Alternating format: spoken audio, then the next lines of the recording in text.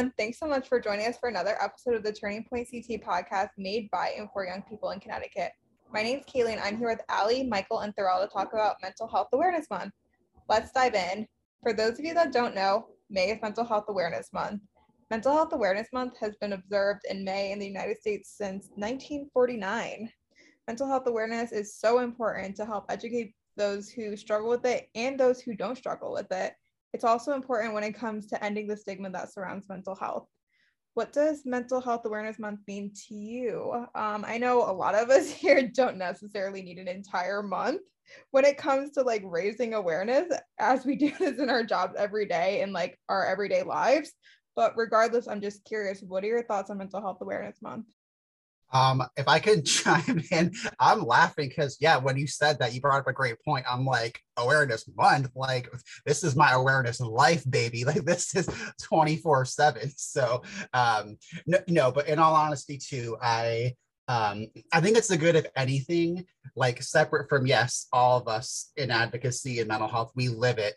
I think it's a good reminder for me anyway to, I think, amp up my own outreach and sharing my own story. But at the same time, it's an awareness for me to increase my own self-love, self-care. So I think it kind of goes both ways. Like I'm increasing me giving out to people, but also giving more to myself, if that makes sense.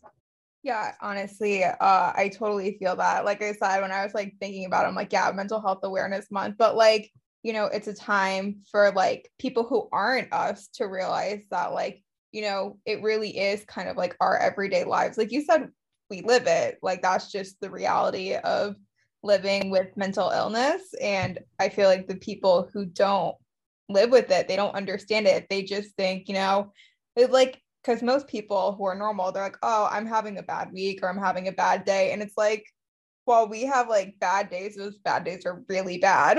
You know, it's not like a normal, like, oh, I kind of feel sad today. It's like, oh, today's like significantly worse than normal. I don't think I can get out of bed, instead of like, oh, you know, feeling sad and like depressed or anxious for like periods at a time where it feels normal. Like, I don't know how else to describe it, to the point where it's like you almost become numb to it, but like you never really do become numb to it. But yeah, that was kind of like a rant, but yeah, it's like our everyday lives for sure. Yeah, I'm right there with you guys with the same thing of like, you know, this is our lifestyle. But also like there's parts of it that get me angry. Like there's parts where I'm like, if you're gonna represent Mental Health Awareness Month, then do it the right ways. You know, I've seen agencies do it in such a way that is such a dooming way, instead of and there's no like positivity. There's no face of like recovery or wellness. There's no, you know, it's all like dark images of people like isolated in a bathroom and being like, do you suffer? And like, especially with information commercials on different medicines, like it'll always show this mom, it'll mom shame. It'll be like, this mom couldn't be there for her kid, so now she's on this medication and now she's there. And they'll even have the kid apparently saying how the kid is feeling, and she's like, mom wasn't there before, she was sad, now she's not. And it's like, yeah, that's not how it goes down at all. And if you're going to do that, then put some resources for children or put some resources for parents, because just because you go on medication or you start a healing journey does not mean that those days that you're struggling aren't going to happen. And when they do, you shouldn't be shamed for it. And even if you're at the stage where you're not on the medication stuff, I don't know, there's still always this like dark, gloomy perception of mental illness. And I don't think people realize how many people experience symptoms of mental health disorders and have mental health disorders and struggle with their mental health, but are really positive people, are extroverts, are CEOs and managers of agencies and companies, or things like that, or people that work in the mental health field. A lot of people think that we like are supposed to have it together, and I certainly don't have it fully together. And every day I learn something new. And for me, I wish it could be a time of self-care, but it always is just like jam-packed with events. And I like doing all of that stuff. I like volunteering, but there's a part of me that's like, okay, so what are you guys doing after this? Are you just putting a bunch of hotlines and encouraging people to open up and talk to somebody you know and trust. Well, sometimes talking to somebody you know and quote trust ends up getting you in worse of a situation. That whole mantra of talk to someone, reach out, reach out, reach out, I think can show, it could be positive, but it also can mostly be negative, because why do you think people don't reach out? I know I didn't reach out because I wanted the help, but I didn't want the involuntary hospitalization. So like, you're telling people to reach out, reach out, reach out, and then they reach out, and now all of a sudden there's alarms panicking, and there's mobile crisis being called, and there's, all these people meeting with you and going, oh, are you okay? And here, I'm going to put you in a padded room with your dignity stripped from you, and basically punish you for being hurt. And like, I feel like if someone was struggling with any other illness and they were waving their hands in the air, like, hey, no, awareness, help me, it would be a cozy, comforting message rather than this, dark, gloomy, shame-based, talk to someone and they make it seem like it's that easy. I don't think people realize the repercussions that happen when you talk to someone and it gets to the point of having to get other people involved in the situation. Yeah, like it's as long as it's done right. I like that we have a month to like put focus on it, and because it is part of a lot of people's lifestyles. But I feel like sometimes when that month is over, people just forget about it. But at least like in that month, we have some focus on it. You guys have talked a lot about like, the pros and the cons of the mental health month, but like, what do you think is helpful about mental health awareness? Like, I know like right now, I think what's really helpful is Mental Health CT's whole campaign about like facing the stigma, and like, because we get to see the faces of the real faces and people like with the lived experience, and like, a lot of them are uplifting and like facing the stigma. So like, what have you guys seen this month that has been like, wow, that's really helpful?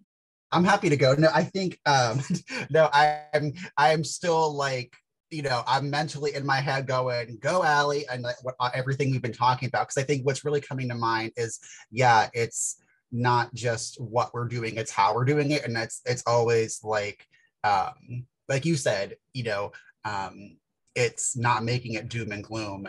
But at the same time, like there needs that level of honesty. So like, yes, like I think I am a pretty happy, positive person, even me with living what I have going on. So I think, Allie, when you said that, I'm like, I wonder how many people, like, if I share something, are doubting what I'm going through. I'm starting to take it off course, Kaylee, but just I think it's something that I'm pondering right now, because I don't think I always on certain days fit like a textbook definition of like, if I'm anxious, if I'm depressed. So like, and I've been blessed that the last handful of years I have good support in my, in my jobs, but that wasn't always the case. So I think it was a good reminder that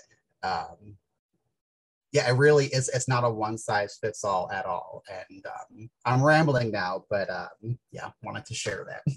It's definitely not a one size fit all, and I feel like that's why it's so important to bring awareness, especially with like firsthand accounts. Like we've been talking about, like there's a right way to do it and a wrong way, because if people who have never been through it are just trying to put content and like, resources out there for the sake of like, oh, it's mental health month, our company needs to look good by acknowledging it. You don't really help anyone by just putting resources someone can like go on Google and find themselves. Like, I feel like the real connection and like, important information comes from like hearing from someone who's been through it firsthand. Like, don't get me wrong, I think resources are very important, and it's definitely a time to highlight the resources that are available, whether it's at like a town level, state level, national hotlines, what have you.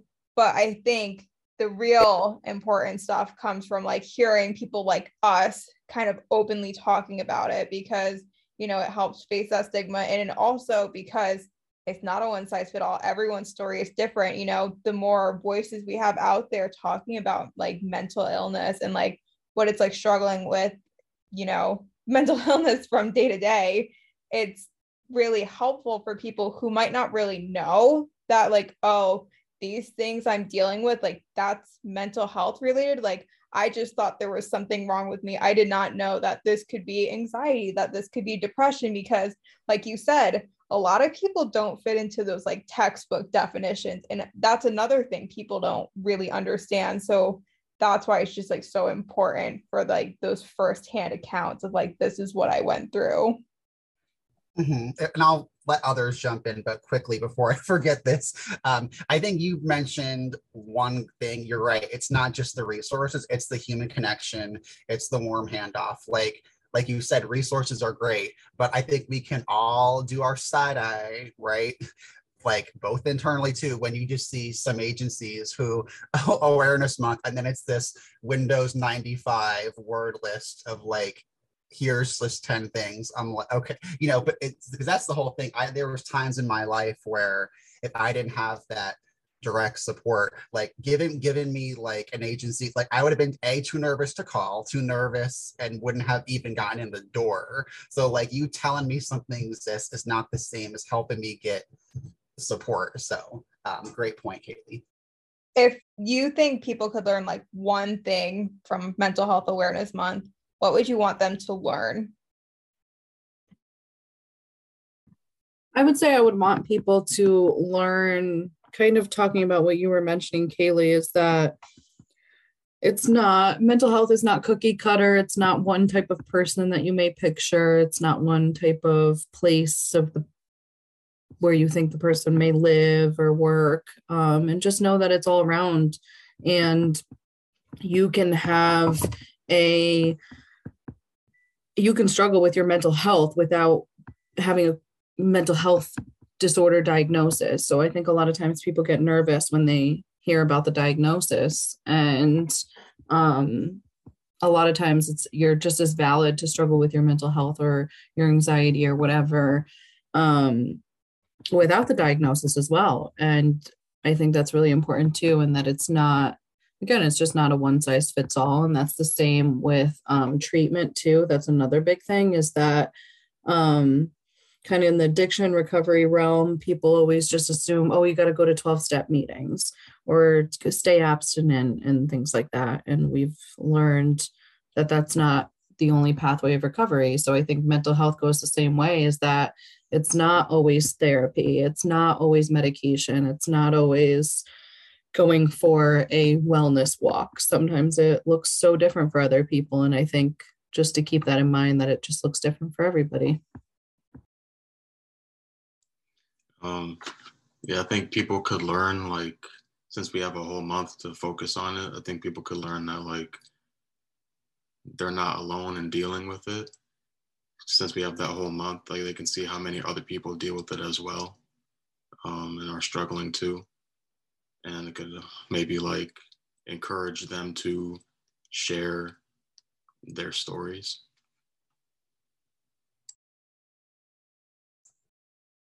Yeah, no, both great points. I think to jump off what you said, Allie, I think I totally resonate with, there's more than one pathway to recovery. And I think, I think to add to that, I think you're allowed to change your mind. I think one thing is treat this as time to learn more about yourself, if that feels right to you. There was a point where about 7 years ago, I decided to go off my medication. Again, this is not medical legal advice. FYI, this is part of my story. Just always have people telling me disclaimer. But that was, so it was having that, being allowed to change my mind. But just this past year ago, I talked to my doctor, who I really value, because he literally said, Michael, I'll work with you and your values. Like, I straight up, when telling him what I was going through, I said, to be honest, I'm not a fan of certain medications. I've tried them, didn't like the side effects. And he's like, cool. So he worked out a different plan, and I'm on something different that I'm finding really helpful. So I've gone the gamut from, in my mind, over medicated as a young teenager, to then trying how I was off of it, doing okay, and then maybe getting to a point where, hey, I'm open to trying something. So to me, it was not, again, not one size fits all, but both. I've I think there was a point where I got a little too rigid and like I didn't want to try something else, but I think it got to a point where I acknowledged just being open to trying something new. So I think it really is just in the spirit of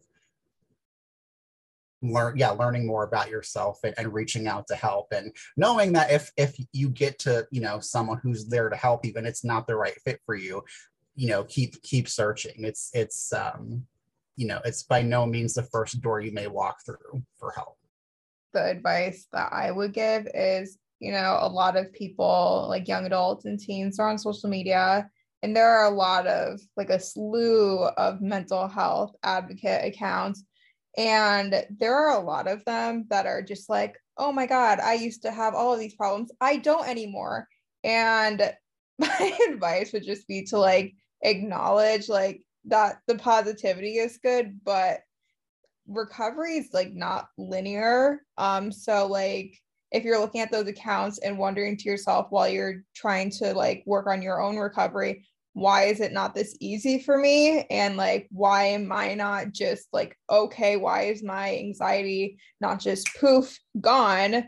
You know, there's a lot that the people on social media aren't sharing. Like, it's just a sliver and a fraction of their life.